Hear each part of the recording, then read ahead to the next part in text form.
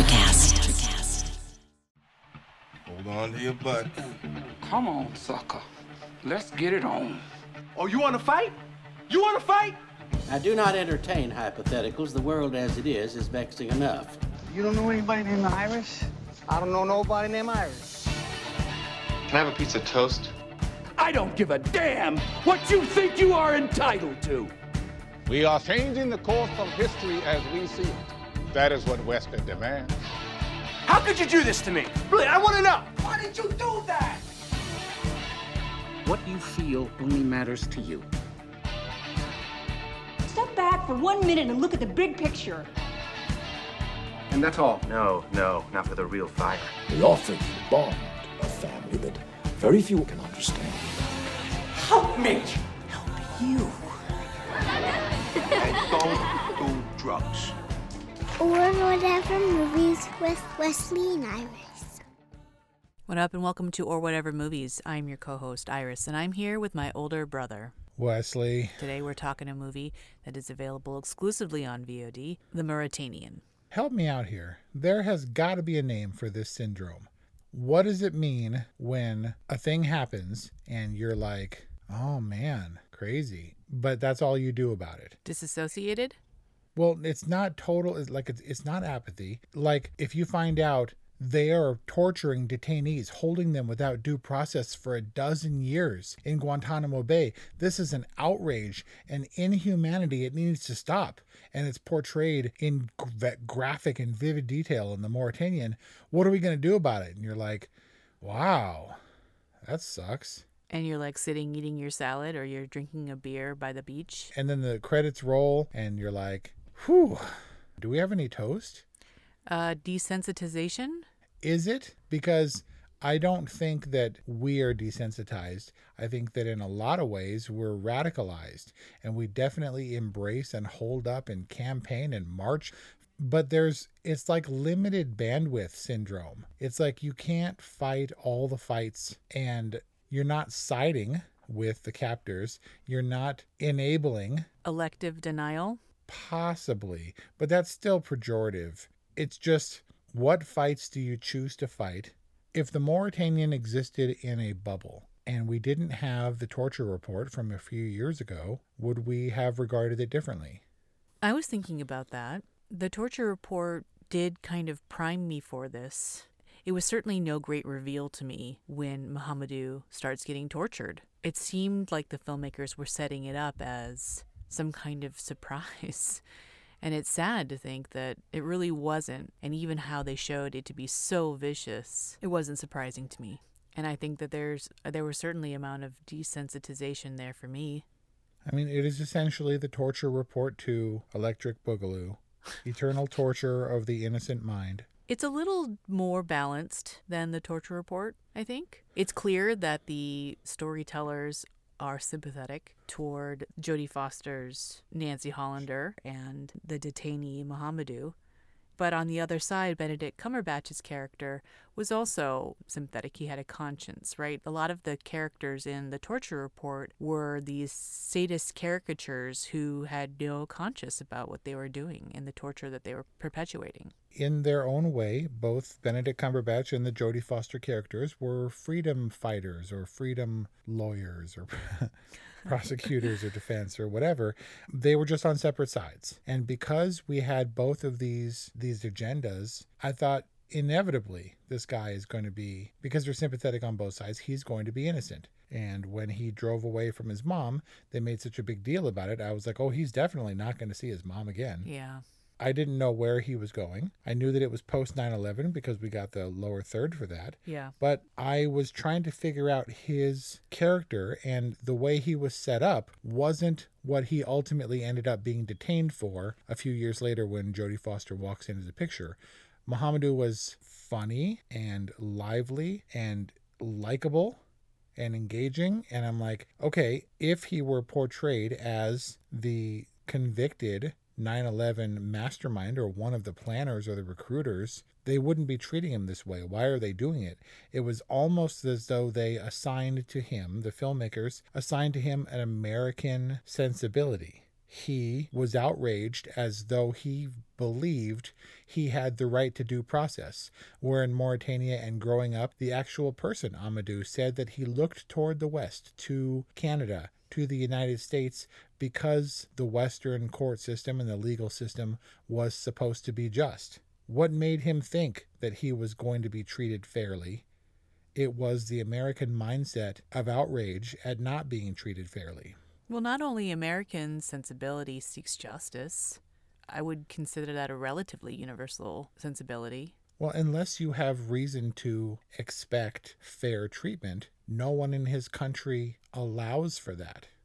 When he's taken away without probable cause, not read any Miranda rights, when he's taken from his tent post-wedding in Mauritania, what made him assume that he was going to have civil rights? An innate sense of justice? I mean, he talks about how the public fear the police in Mauritania and in other places in the East.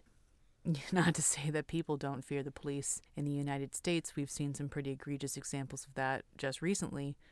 But it doesn't mean that they don't think that's wrong. I'm trying to examine this movie from a logical perspective because the ride I was taken on seemed a little bit awkward in that I wasn't sure on which side I was supposed to land. It became very clear very quickly that Benedict Cumberbatch was a stand-up guy who was personally invested. I don't know whether it was a conflict of interest that he should be allowed to try to prosecute this case or to bear witness or whatever his role was going to be because he lost someone personally in the attack. He's like, I'm going to get this guy and I'm going to tell my buddy's mom that I'm going to get this guy or her husband. Right. His buddy's widow. And if that were the case, and if this case were going to have a clear outcome, one of them was going to be the victor and the other one was going to be the loser. I didn't see either of these characters becoming those things, and it helped that he removed himself by the end. I guess what I'm suggesting is that the Mauritanian ultimately held very few surprises for me. Not having an idea of the historical precedent of this movie, it was obvious.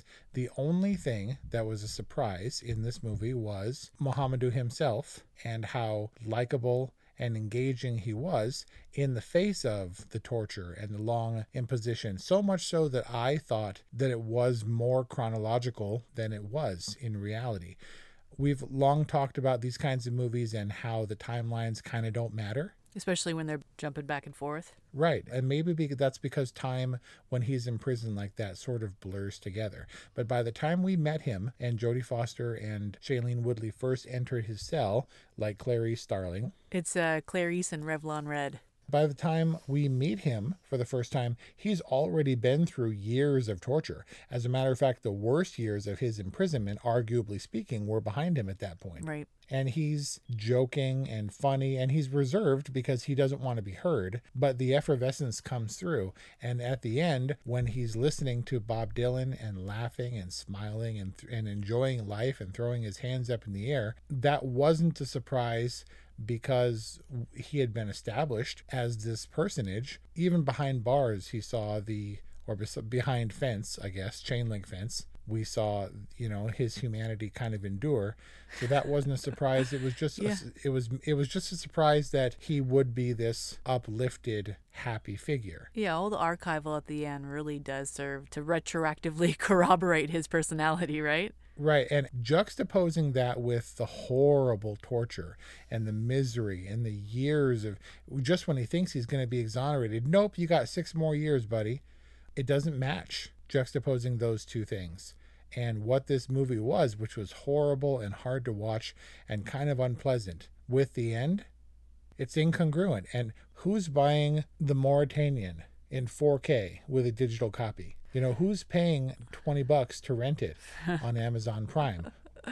Freedom fighters and crusaders and political activist types and far lefters are going to be like, let's get some popcorn and watch the Mauritanian and down with the government. I mean, it's hard to know what is the resiliency of the human spirit and what is Mohamedou as a person, his unique personality, and what can be attributed to Mohamedou's faith. He talks about forgiveness and its correlation with freedom and that it comes from a higher power. And, it certainly wouldn't be the first time I see someone crediting their peace with their lot in life to God. It just never lent itself as a character sketch for someone who was ever supposed to be guilty. My question about the Mauritanian is, if this story is true, and if Mohamedou's involvement in 9/11, if there was any at all, wasn't just glossed over, like if he really had nothing to do with 9/11, how did we, as the United States, get it so wrong? Like, how is that possible? Well, Jodie Foster said no one just gets a call from Osama bin Laden's cell phone. Right, sat phone. Maybe it was his sat phone, maybe it was his cousin, but there was a chapter left out of the Mauritanian in which Mohamedou went to Canada before 9/11 happened. And he was connected with terrorist cells, so much so that before 9/11, the Canadian government was following him, observing him, tracking him. There were reports that he was laying in bed one day and he heard drilling sounds right behind his head, and he called the police. He said that was the final straw. He believed that was the authorities drilling and trying to put in listening devices. Something was happening. I don't know what. Was he exonerated despite him having some level of connection? Or was he on the periphery of a real terrorist cell and just happened to be in the wrong place at the wrong time? I guess that's not the burden of the law. The burden of the law is to convict someone on the basis of evidence, beyond a shadow of a doubt. It's almost like the Mauritanian takes the same position as Jodie Foster's character. She is not really interested in how he was involved, or not. She was interested in how his justice was being served, and that he was being detained without charges was wrong. Well, for the narrow story they were trying to tell, for all intents and purposes, in order to get from point A to point B being his exoneration, her only avenue was to see it through. And that could be a justification for her arrival at the truth, I guess. But she was just doing her job, and it really didn't matter to her whether or not he was guilty. Just like the confession didn't sway her the same way it did Shailene Woodley's character, but rather that when she gets to the end, she knows that due process was carried out, and thus his conviction is beyond reproach, beyond examination or overturning or appeal, right. That he was fairly convicted. But that doesn't lead to redemption for her. She didn't win. She just saw the thing through to the end. They won their case, but it was appealed, and ultimately he was released. So how did she not win? Because her interest wasn't in winning the game. Her interest was in seeing it through fairly, win or lose. I see. So the achievement, the big sigh of relief and the tears of joy and the hugging, all that wasn't a part of her character. And so it wasn't a part of me as the viewer, because it seemed pretty obvious for me, the way he was being portrayed from the outset, that he wasn't guilty, and that his exoneration, while I didn't expect it to be 12 years later, was an inevitability, especially when Benedict Cumberbatch drops out. And so I'm just waiting for him to be released, and there wasn't the feeling of relief or justice or anything like that. And therein, I think, lies the problem. Undoubtedly a message movie. We've talked about The Torture Report, Dark Waters, and movies like this, where it is a grim procedural that gets really in your face about the horrible aspects of the human condition when you're out of sight of the laws and the mores that bind you conventionally to the system. And Guantanamo is in Cuba for a reason. It's the Wild West down there.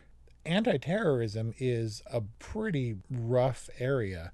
You have to anticipate and stop these things before they happen. If I may play devil's advocate for a minute, once 9/11 happens, you lost. And getting the people isn't justice. All those people are still dead. Pearl Harbor, when it gets bombed, and then Alec Baldwin and Ben Affleck go racing off to do a retaliatory bomb strike, that's just revenge. You didn't win. You didn't save those people. So anti-terrorism has to be about hunches, about following the best leads, credible intel, and he seemed to have those markers. Mohamedou was under suspicion by the Canadian government. He did have all the ties. Now, holding him without due process for so long was definitely the wrong thing to happen, but paranoia was high, and the pressure was on Cheney and Bush to really deliver something in a way that was satisfactory to the American people. We needed to catch bin Laden, but no one knew what to do. and they detained people using the best intelligence. And if Mohamedou was completely innocent, it's really horrible. But I think for counterterrorism, you need to be able to counter in advance.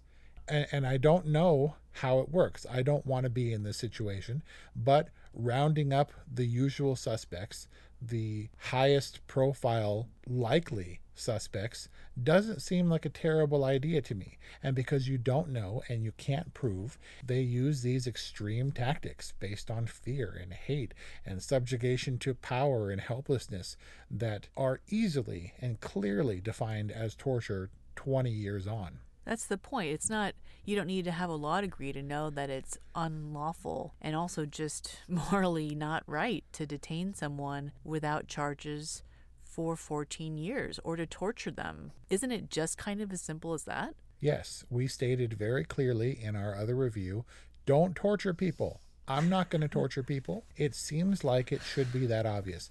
Now, how do you prevent terrorism? I have no idea. And so we see the injustice on both sides. We see Americans losing their lives, being angry, being hurt, needing accountability. And we see this guy being pulled off the street and having water poured on him. And we're like, this is outrageous. He needs not only to be exonerated, but to be compensated for the time he spent and for the people who tortured him to be brought to justice. This is no less humane than assuming that this person wreaked havoc on the American public by perpetrating 9/11. We're just killing people on a smaller scale. But? Exactly. What's the but? Is the but sitting through the movie and feeling unpleasant and feeling, well, this is our penance? Like, I'm going to sit and take this movie because I deserve it for what I did to Mohamedou? Who is watching the Mauritanian and being like, dude, you got to check this one out? They torture that dude so good. Like, is it the torture pornists? Or is it the people with the righteous indignation? And this is confirming the long-held suspicion that our idea of freedom and liberty is a sham? Well, it's kind of like you're questioning, should movies be made off of true stories? Like, movies are so many things. They are entertaining, and they need to be if they're going to work at their most fundamental level.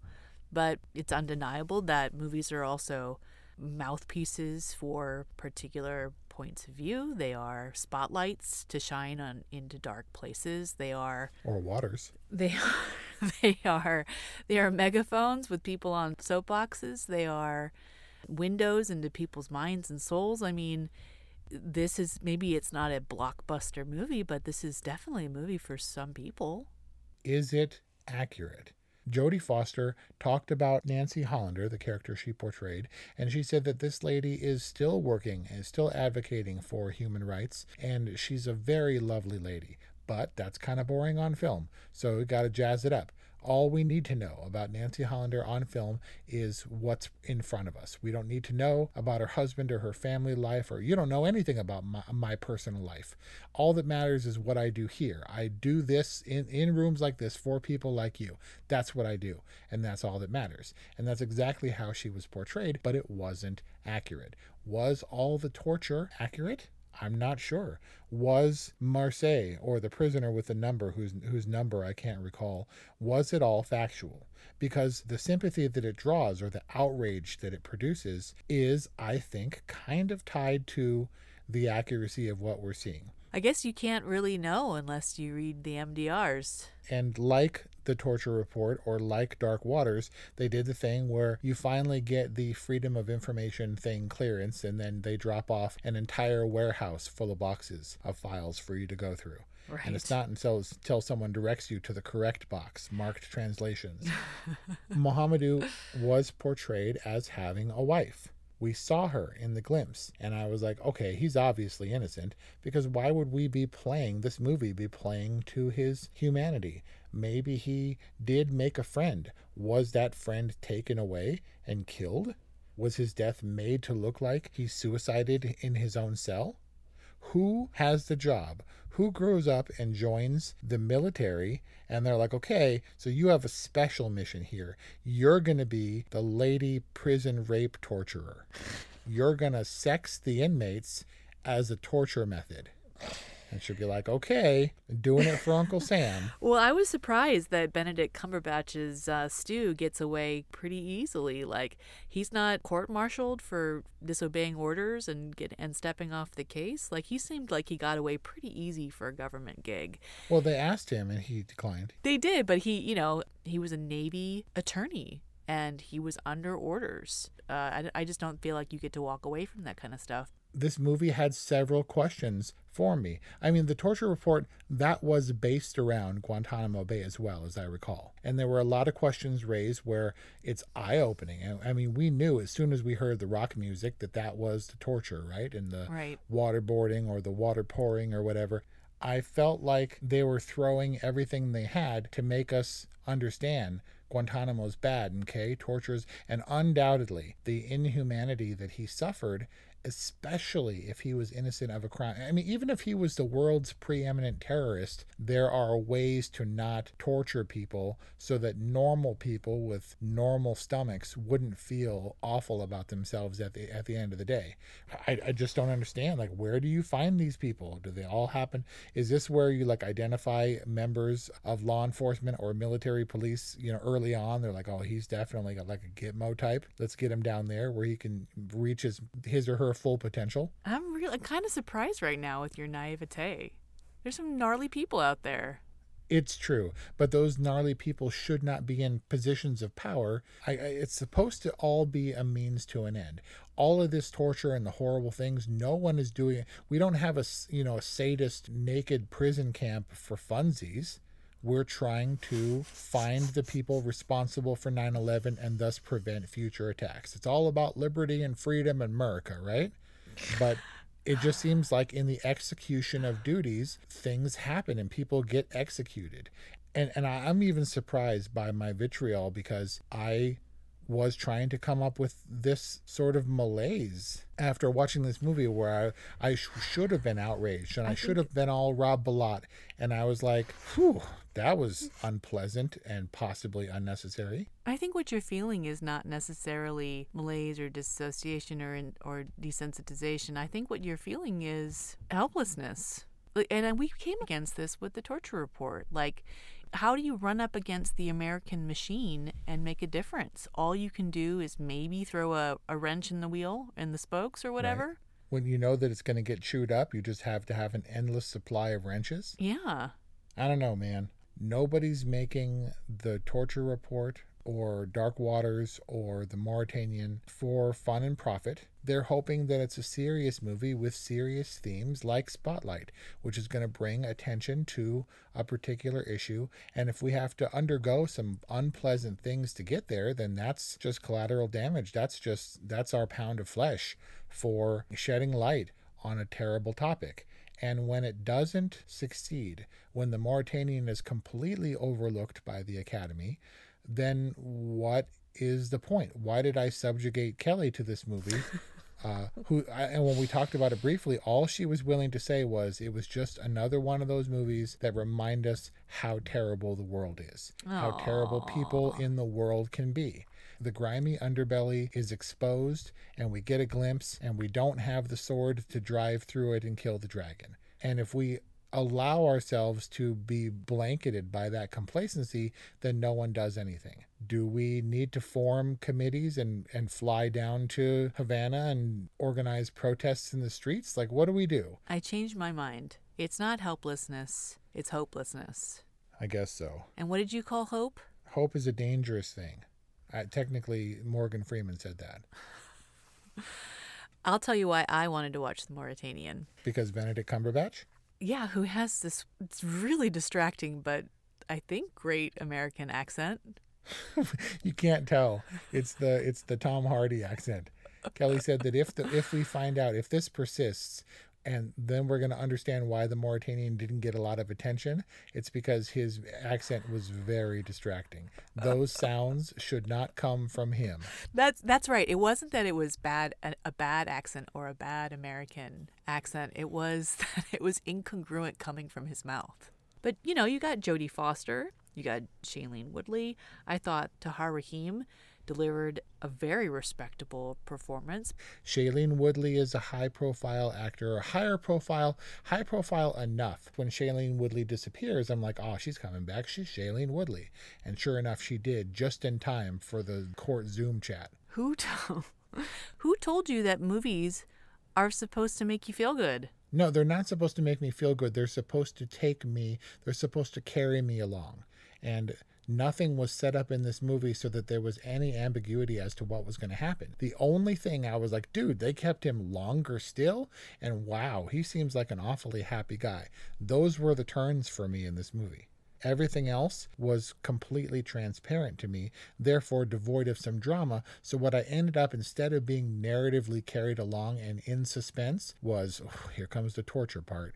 Here comes the Eternal Sunshine of the Spotless Mind, delirium, hallucination, interrogation, or whatever. And I had to get from point A to point B kind of already knowing where I was going to land. I had my landing spot all chosen, and then I landed there squarely, and then they were like, hey, we put out a light lunch for you to compensate you for everything that you went through. And you get to see the real guy, and he's singing along to the thing. And so you were on the Jungle Cruise, and all the hippos and natives that pop out didn't scare you. And then when you got to the end, you realized that you actually didn't go anywhere? That was my Disneyland analogy. I just felt like the place I was going was underwhelming. I'm all annoyed, and I tried to write it off as a kind of complacency and a malaise, but it may be post-traumatic. It may be this movie put me all through all kinds of things and didn't really give me anything new. For all its entertainment value, The Mauritanian was not fun. And maybe it shouldn't be fun, but we got it. I got the message with the torture report. What else is this movie imparting? I'm not sure what it is.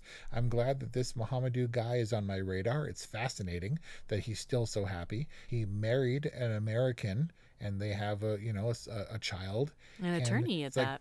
Cool. Nice to know that dude's in the world. You should probably, if you have it in front of you, watch The Mauritanian so that at least you understand and you don't go through life naive, as I am apparently doing.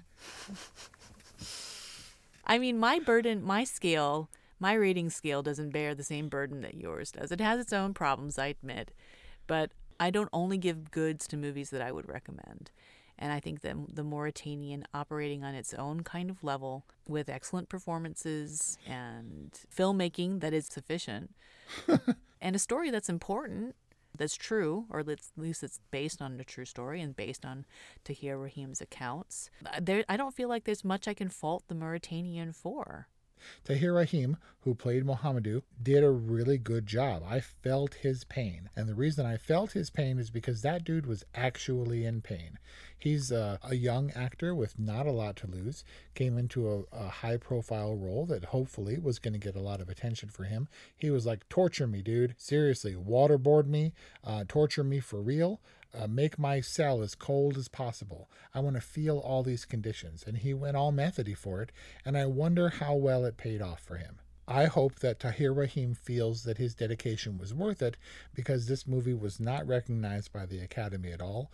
It's certainly not making anybody any money, but it's there for somebody for something. It doesn't have to be for everybody to work.